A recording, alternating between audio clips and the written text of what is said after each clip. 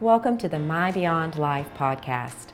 The goal of this podcast is to equip, enable, and empower today's Christian woman to live a life beyond the lies, the limits, and the labels that Satan so often places on or all around us. In today's lesson, we'll continue our series on real talk about raw emotions.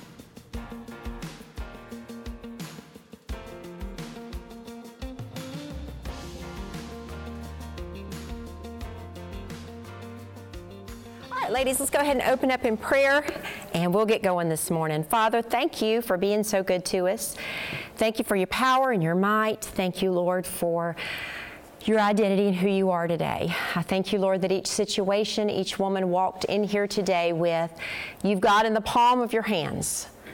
There is nothing, Lord, that has you scratching your head this morning. There's nothing, Lord, that has you going, didn't see that coming. Lord, I thank you that you are who you say you are. And I thank you that you can do what you say you can do. And I ask, Father, that you would be with us today, impart your wisdom to us today. Open our eyes, our ears, and our hearts, Lord, to your truth. Lord, put your words into my mouth today, Father, so that these ladies can hear straight from heaven. I thank you, Lord, for the truth that's in this lesson today, and we ask all these things in Jesus' name. Amen. All right, Psalm chapter number 40 is where we will eventually get to this morning, so if you want to go ahead and get there, then you're going to be ahead of the game. Psalm chapter number 40. All right, last week we took a look at different deliverances. And we took a look at how deliverances are tailor-made, custom-designed. God is kind of an Etsy kind of God instead of an Amazon kind of God, okay? He custom designs, he custom orders, he makes it exactly the way he wants it to be for you. Your deliverance is not going to look like a mass-produced deliverance. Okay, and I think a lot of times we treat God like Amazon. We want it, delivered in an hour, please. We want it mass-produced. We want it predictable. We want to be able to scroll and be able to pick out what we want. And God's like, whoa, wait just a minute. If you order something off of Etsy, it's going to take a lot longer to get there. You're going to have to pay for shipping. All right, it's going to take some time because that person created it, custom designed it. So we talked about how our deliverances aren't going to look like everybody else's deliverances. We're going to have a custom deliverance from God, and it's going to be the best one. It's going to be the right one. So we looked at how Ruth's deliverance, that was through Boaz, through a person. We looked at the widow of Zarephath, that was the phenomenal, mystical, miraculous provision each and every day. And then we took a look at Anna's deliverance, which was the nasty now and now daily deliverance, where he delivered her from the sinful nature of Anna, how she didn't meet Mr. Boaz and how she didn't have miraculous meal in the bottom of her barrel every day, but how her deliverance really, after we looked at it, was the most amazing one. Because it was that daily, mundane miracle that God had for her in meeting in that hard and being enough for her. So now we're going to take a look at how we've been delivered many times in our lives. Now, all of us have issues. All of us have situations. All of us have something in our life we wish we could fix. We have people in our lives we wish we could fix. We have situations we wish that we could alter and we could come in and do a little bit of this and do a little bit of that and fix it up the way that we would love to have it fixed up. But now, look back in your past for just a minute. It's the new year. We always kind of reflect at the new year. I want you to look back at your past deliverances. The times when God stepped in and did amazing. Was it the best? Yes. Was it probably what you had picked out? Probably no. But did it work out for God's good and for your glory? Yes. Now let's look back at those little d deliverances where you got up on that white horse and you rode in as the hero. You forced doors to open. You manipulated, you controlled, you did everything you could do to get what you wanted. Was that the best? Did you live to regret that?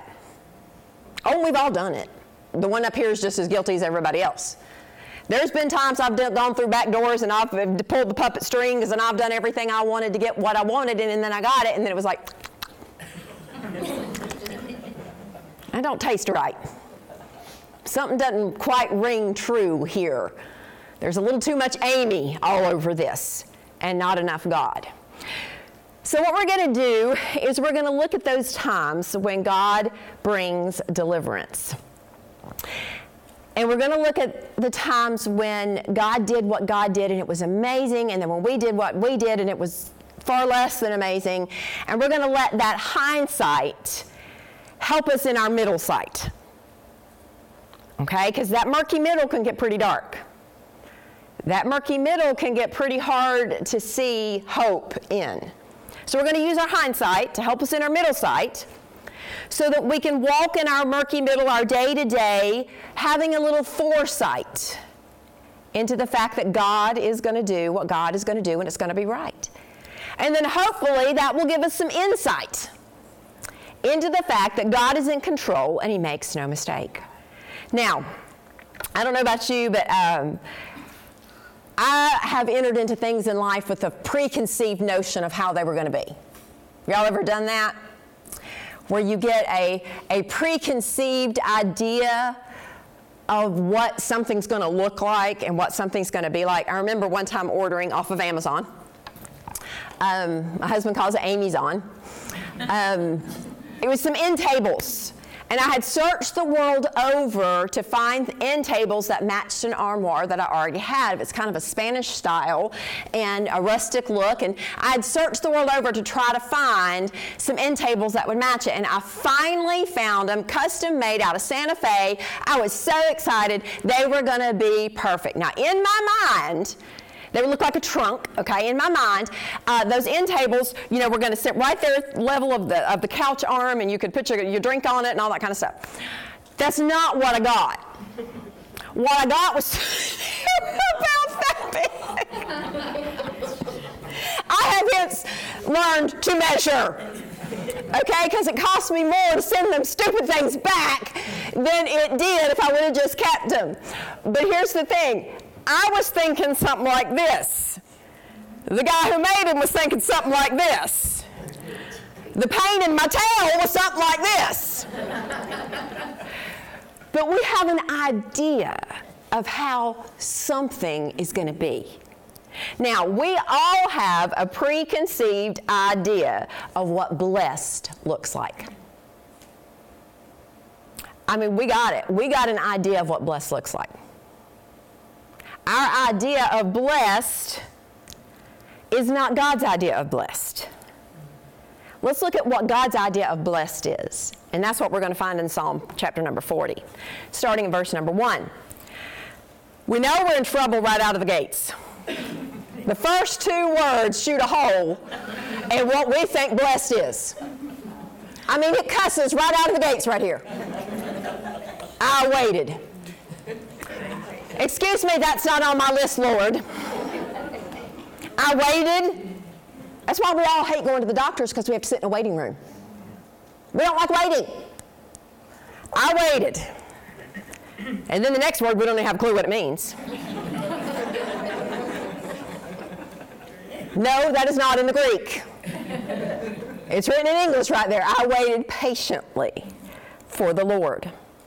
And He inclined unto me and heard my cry. He brought me up also out of an horrible pit, out of the miry clay, and set my feet upon a rock and established my goings. And He hath put a new song in my mouth, even praise unto our God. Many shall see it and fear, and shall trust in the Lord. Blessed is the man that maketh the Lord his trust, and respecteth not the proud, nor such as turn aside to lies. What we've got here is a picture of what God says is blessed. Blessed is a person who's had to wait.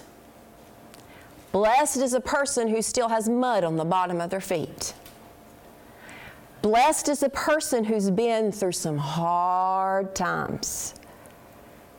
Blessed is a person whose hard times has helped other people in their hard times. Blessed is a person who has had to make themselves trust. Now, I don't know about you, but that does not fit my color by number blessed. My color by number blessed probably looks a little bit like your color by number blessed.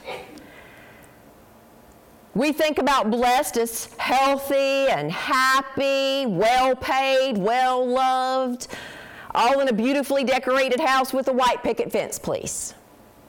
That's blessed. But God's idea of blessed is about God being good when things around us are bad. God's idea of blessed is showing you His power when you're facing something impossible. God's idea of blessed is God being right there with us even at the bottom of those slimy, deep, dark pits. Because there's a truth in understanding this blessed. And here it is. Pits do not cancel out blessings. Pits reveal the best ones. Pits do not cancel out blessings. They reveal the best ones. In the process of our promised deliverance, we're going to encounter pit after pit after pit, and they're going to be filled with hard. But we will also encounter something very special in those pits, and that's His presence. I don't know about y'all, but I've been through hard times where it was like God was so thick, you could literally reach out and touch Him. And His whisper was loud enough for me to literally almost hear it. And His goodness was just so tangible that it just brought tears to your eyes so quickly and a smile to your face so readily. I think one of the worst curses in the whole wide world is apathy. And we've all been there, where you're just cold. I mean, you just can't feel God. You can't hear Him. You can't feel Him. There's nothing really bad going on in your life. In fact, that's kind of the problem. Everything's okay. Because okay breeds apathy. Because we don't need Him. And if you and I will ever change the way we look at hard and realize it's a blessing. That's why the Bible is so full of joy in our sufferings. Most gladly, therefore. I mean, you're thinking, what? That doesn't make sense. It doesn't work. It doesn't. 2 and 2 is not adding and making 4 right there. Because in the world's logic, that's not normal. But in God's economy, afflictions bring blessings. Because we need Him. And when we need Him, we finally hit our knees. And He's finally allowed to shine. Because before that, normal was shining great, and that's all we wanted to see. The world hopes that one day they'll catch a break. One day their luck will get better, things will change, everything will take a turn. But girls, as Christians, we've got so much more than that.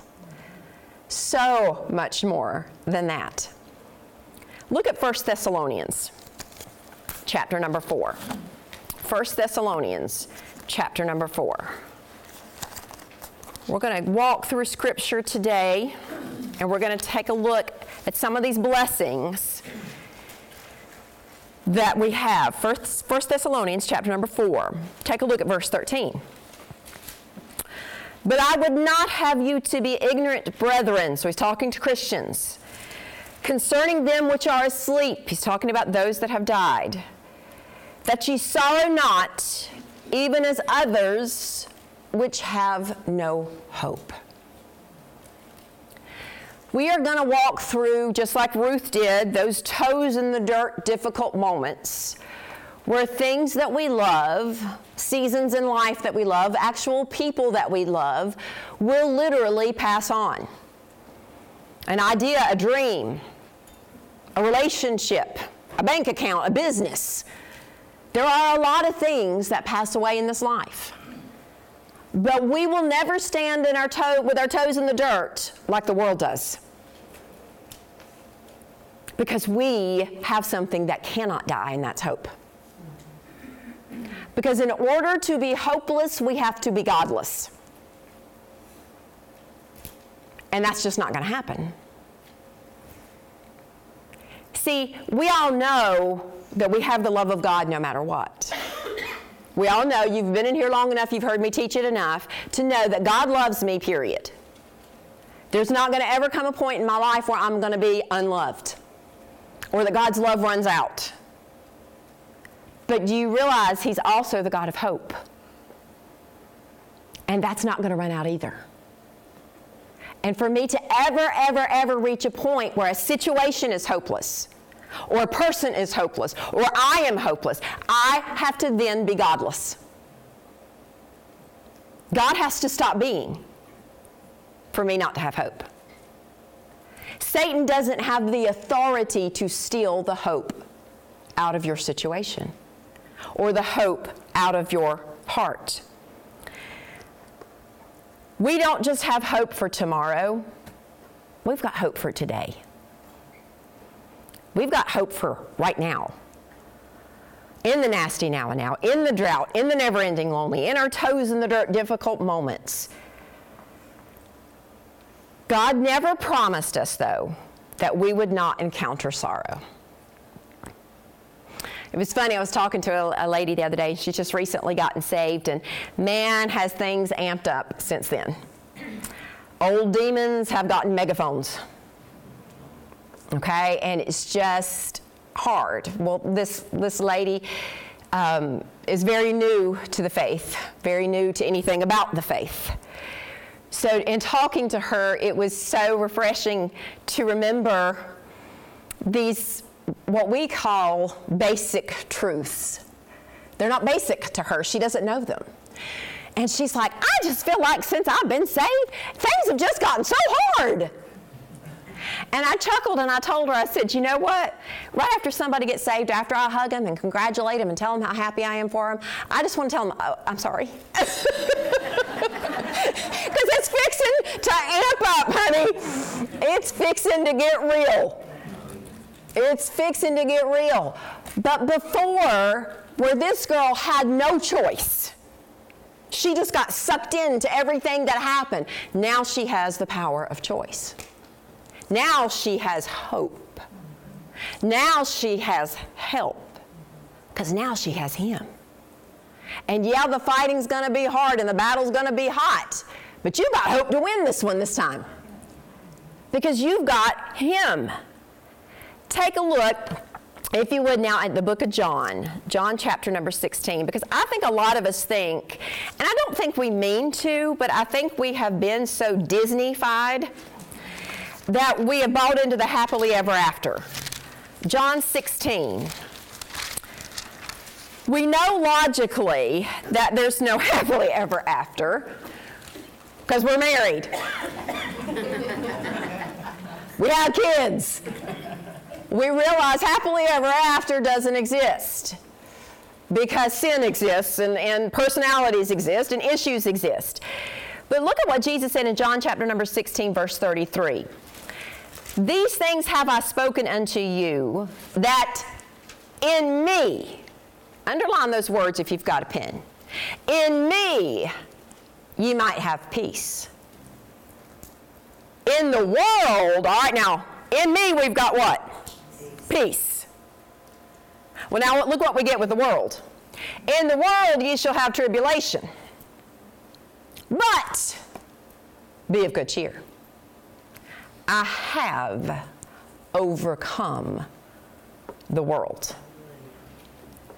Now, we could just park in this verse and spend the next 45 minutes looking at what this verse talks about. In me, ye might have peace. Now, you may be sitting there wondering, saying, Miss Amy, I'm a Christian. Why do I not have peace? You're looking in the wrong place. You're looking for peace in the world. You're looking for peace in your situation. You're looking for peace in a fix. You're looking for peace in a solving of a problem. You're looking for peace in another person. You're looking for peace in your scripted deliverance. You're looking for peace in your normal. You're looking for peace in everything being okay. That's not where God said we would have peace. 2 little words said where we would have peace. In me. So if I want peace in me, I've got to look for peace in me. If I don't have peace in me, I'm not looking for peace in me. I'm looking for it somewhere else. And girls, it can happen in 2 seconds flat. We can attach our peace to many a thing. And if you find yourself in a peaceless state, pay attention to where you're looking for your peace. Now, let's see what else it says. In the world ye shall have tribulation. Now this goes ahead and shoots in the foot every idea of happily ever after you ask Jesus to come into your heart. Because God just told you, girls, you're going to have issues. Girls, you're going to have trouble. You're going to have relational issues, situational issues, financial issues, physical issues, emotional issues, mental issues, every kind of issue. All God's children got issues. He done told us to expect it. You're going to have tribulation because you're in this world. What does tribulation mean? It means pressure. It means affliction. It means anguish.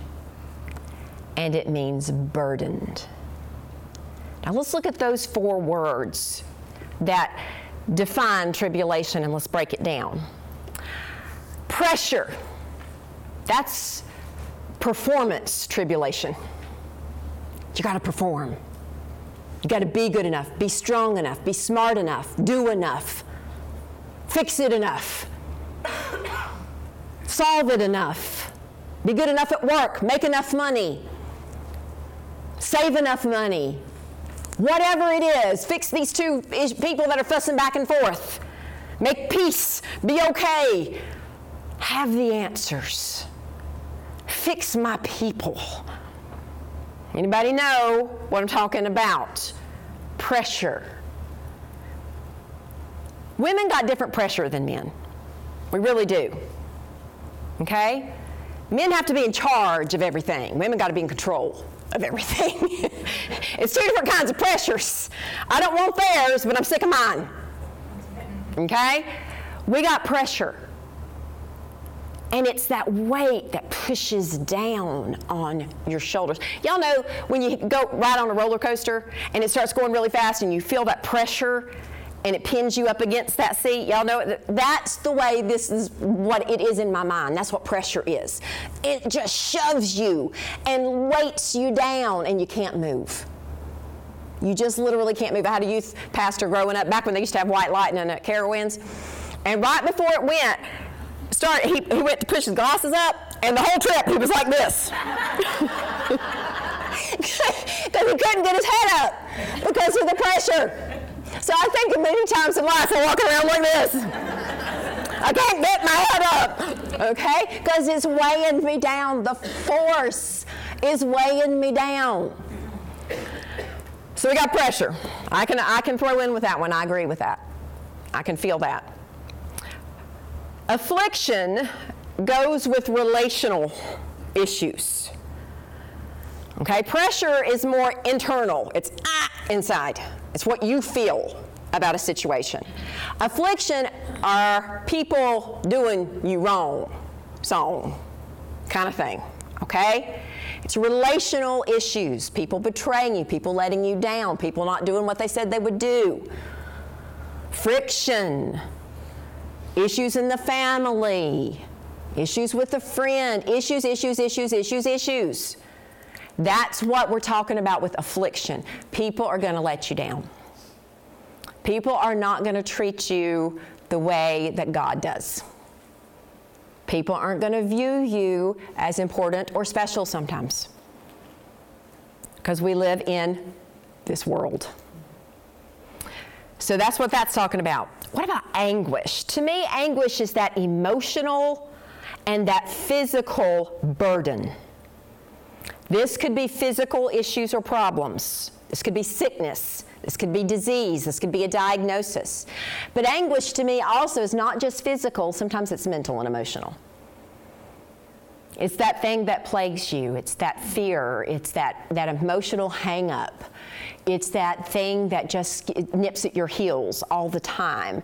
It's that thing that happened to you as a child that still affects you as an adult. That's that anguish that brings to my mind. And then the word burdened, that's that spiritual weight. That's that lost loved one that just weighs on your soul. That's that unsafe spouse. That's that wayward child. That's that burden on your heart where you want them so badly to choose right, and over and over and over again, they don't. And you see the consequences coming. You see the train wreck coming, and you cannot fix it. To me, that says burdened. And women wear this one. We feel it. We feel it a whole lot more. Men are so much easier to say, you know what? They get what they get. You did it. You get the consequence. Women are like, why did you do that? I told you not to do that. All of this could have been spared. We just see the train wreck coming. But what I love more than anything about this verse. So we've got in me, we've got in the world, but I love these next two words in this verse that I want to tell you about. I have. Look at what he has. I have overcome the world. Now, we just broke down what the world was. The world was pressure. The world was affliction. The world was anguish, and the world was burdened. But look what he just said. I done overcome it. I've already beat it. I've already won.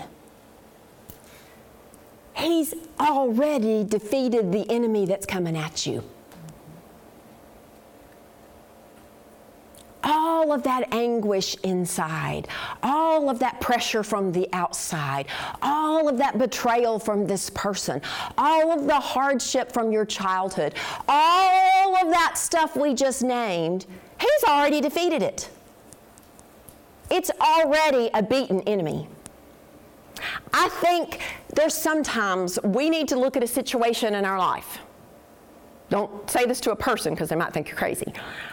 But a situation in your life, and maybe that person in your mind you need to say this to, or that issue or that emotional hang-up or whatever it is you have, you need to come toe-to-toe to it in your mind and say, you've already lost. You just don't know it yet, but you're defeated. He's won. So you go up to that emotional issue and you say, you know what emotional issue? You lose. You know what physical ailment? You might take me out of this world, but he's still beating you. You know what cancer? You don't win. You know what, Satan? You lose.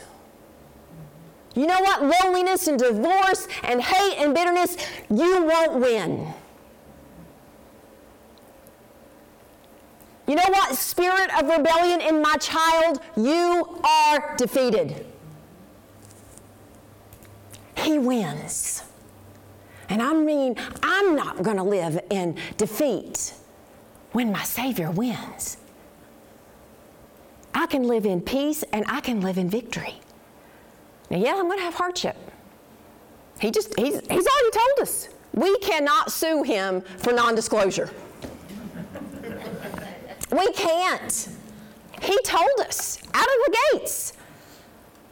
We're going to have all these things. But I win. He's already defeated them. Now, I love this, okay? So we can have peace in Him. How? How? When we're still fighting, and it's still hard, and our loved one is still making stupid choice after stupid choice. When my finances are still an issue, when I still don't have a job, when my marriage is still in trouble. And I know God wins here, but I would sure love to see it here. Anybody else? I think about that politically. Oh, I would sure love to see God win. Pull one out, God. I would sure love to see it. So what do we do in the meantime? When we logically know He wins, but we sure ain't seeing it. Here's something that can help you live in that peace in Him. Go to Romans chapter number 8. So you're in the middle of hard. You're in the middle of difficult. You're in the middle of a storm, a situation, difficult. And you wake up to another 86,400 seconds of hard today. What's something that can give you some peace? We're going to look at 3 places in Scripture that give us an amazing truth that you're going to open up your eyes to every day in your heart. And no, I'm not going to tell you about new mercies and great compassion and great faithfulness, because that's one I go to every single time. But let me tell you what you do open your eyes to on top of those 3 wonderful truths. All right, look at Romans 8, look at verse number 34. Who is he that condemneth? It is Christ that died, yea, rather that is risen again, who is even at the right hand of God, who also maketh intercession for us. You want to know what intercession means? It means to intercede on behalf of. All right, so now here's the truth. I know you know it, but I don't know if you really know it. When you opened your eyes this morning, you had already been prayed for. Not by me, not by preacher, not by your mama. You had been prayed for by Jesus. He's already called your name out to the Father. You know that lost loved one that makes you shed many a tear? Jesus done beat you to the punch this morning. He's already been praying for him. You know that grandbaby that you see starting to go down the wrong way because their parents are just not doing what they need to be doing? Oh, God's got them covered too. He's already been praying for him today. I think we can have a lot of peace in that. When we wake up to 86,400 new seconds of hard, He's already prayed for you for all 86,400 seconds. For how many times your heart will beat that day, He's done prayed for you. How many breaths you will take that day, He's already prayed for you. Oh, and even on those mornings when you wake up and everything seems like it's fine, but you didn't have a clue what you were going to face during that 86,400 seconds, He's prayed for that too. He's already prayed for you when you first open your eyes in the morning. He's already called out your name. Keep your hand in that spot, but I want you to go to Hebrews 7. We'll come back to that chapter in just a minute, but there's something else I want to add to it. Hebrews chapter number 7.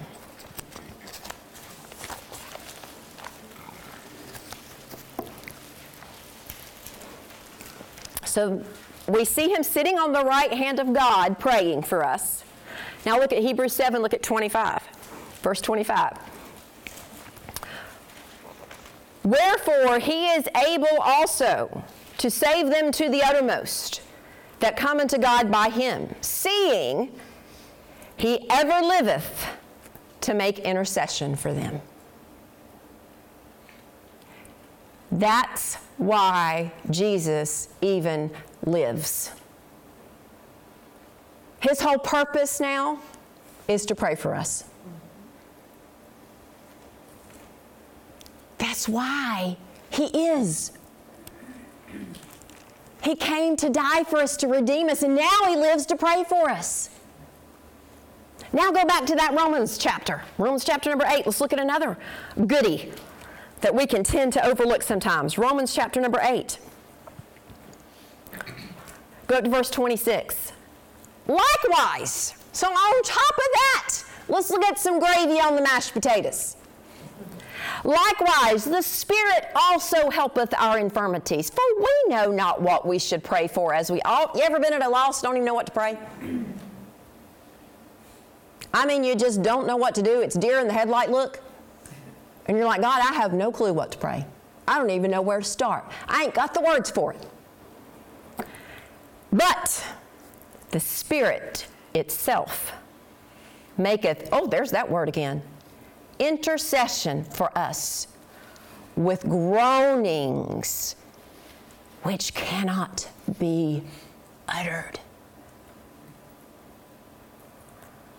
And He that searcheth the hearts knoweth what is the mind of the Spirit, because He maketh intercession for the saints according to the will of God.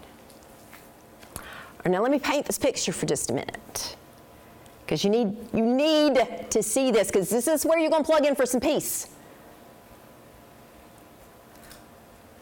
You've got Jesus on the right hand of the Father calling out your name, praying for you. Then you have the Spirit who agrees with Him in prayer. And we know what happens when two agree. So they're agreeing in prayer for you. And what the Spirit is praying is too holy to even be written. We can't even understand what He's praying. There's times, I'm going to give you some Amy theology right here. There's times when the Spirit doesn't even know what to say, because it says He groans. He groans on your behalf. So you got Jesus over here praying for you. You got the Holy Spirit, and He's just,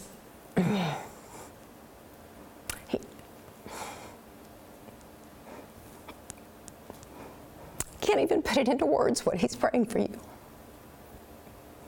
There's no earthly words to put on paper for what He's praying for you.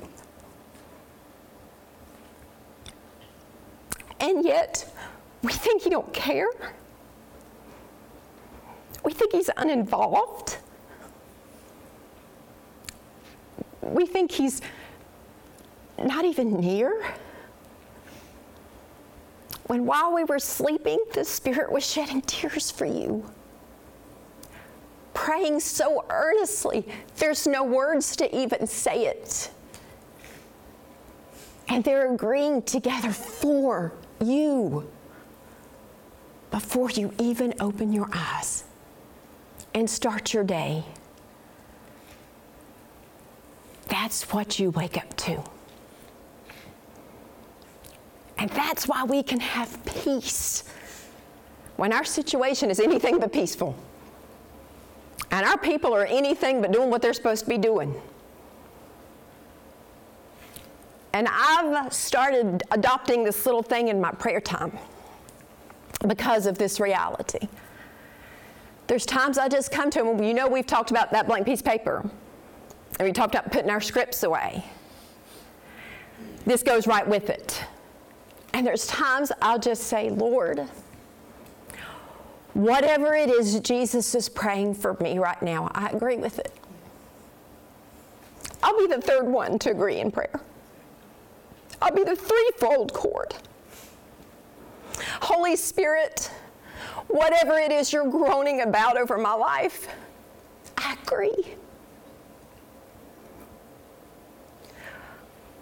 Father, whatever it is Jesus is calling out over my child, I agree.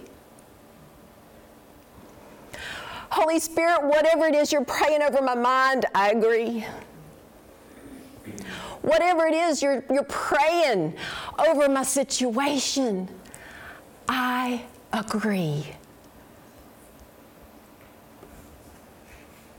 We know He's not praying for the easy way out. We know He's not praying for the quick fix script. But we know what He's praying is according to the will of God. And in the end, girls, that's the best kind of deliverance there is. It might get darker before it gets better. It might get harder before it gets easier. It might get long before you get your answer. But I'm learning the power of agreeing in prayer with my 2 intercessors. Let's pray.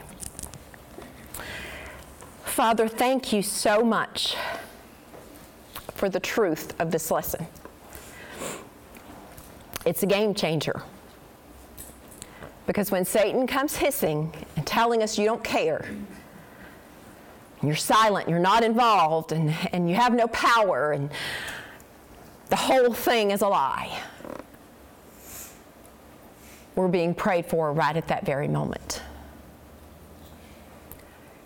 And God, I don't know each of the hurts. I know some of the hurts represented in this room today. But I do know each woman walked in here with an issue. Maybe it's an internal struggle where she just can't get victory. Maybe it's a relational issue where something is just breaking her heart in the life of a loved one. Maybe it's a future issue, just a fear of the what if and the unknown. Maybe it's 1,000,001 other things that I haven't named. But I'm thankful for the power of the truth that she's being prayed for. She's being interceded on behalf of by Jesus and the Spirit.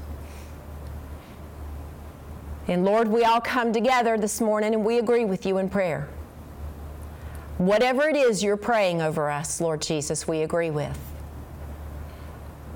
Holy Spirit, whatever it is you're praying over our situation or over our people, Lord, we agree with. Father, you will deliver in the right time and in the right way. And we trust you for it. We believe you for it. We make you our trust today. Thank you for loving us and giving us a hope that cannot be taken away. We praise you and we trust you. In Jesus' name, amen.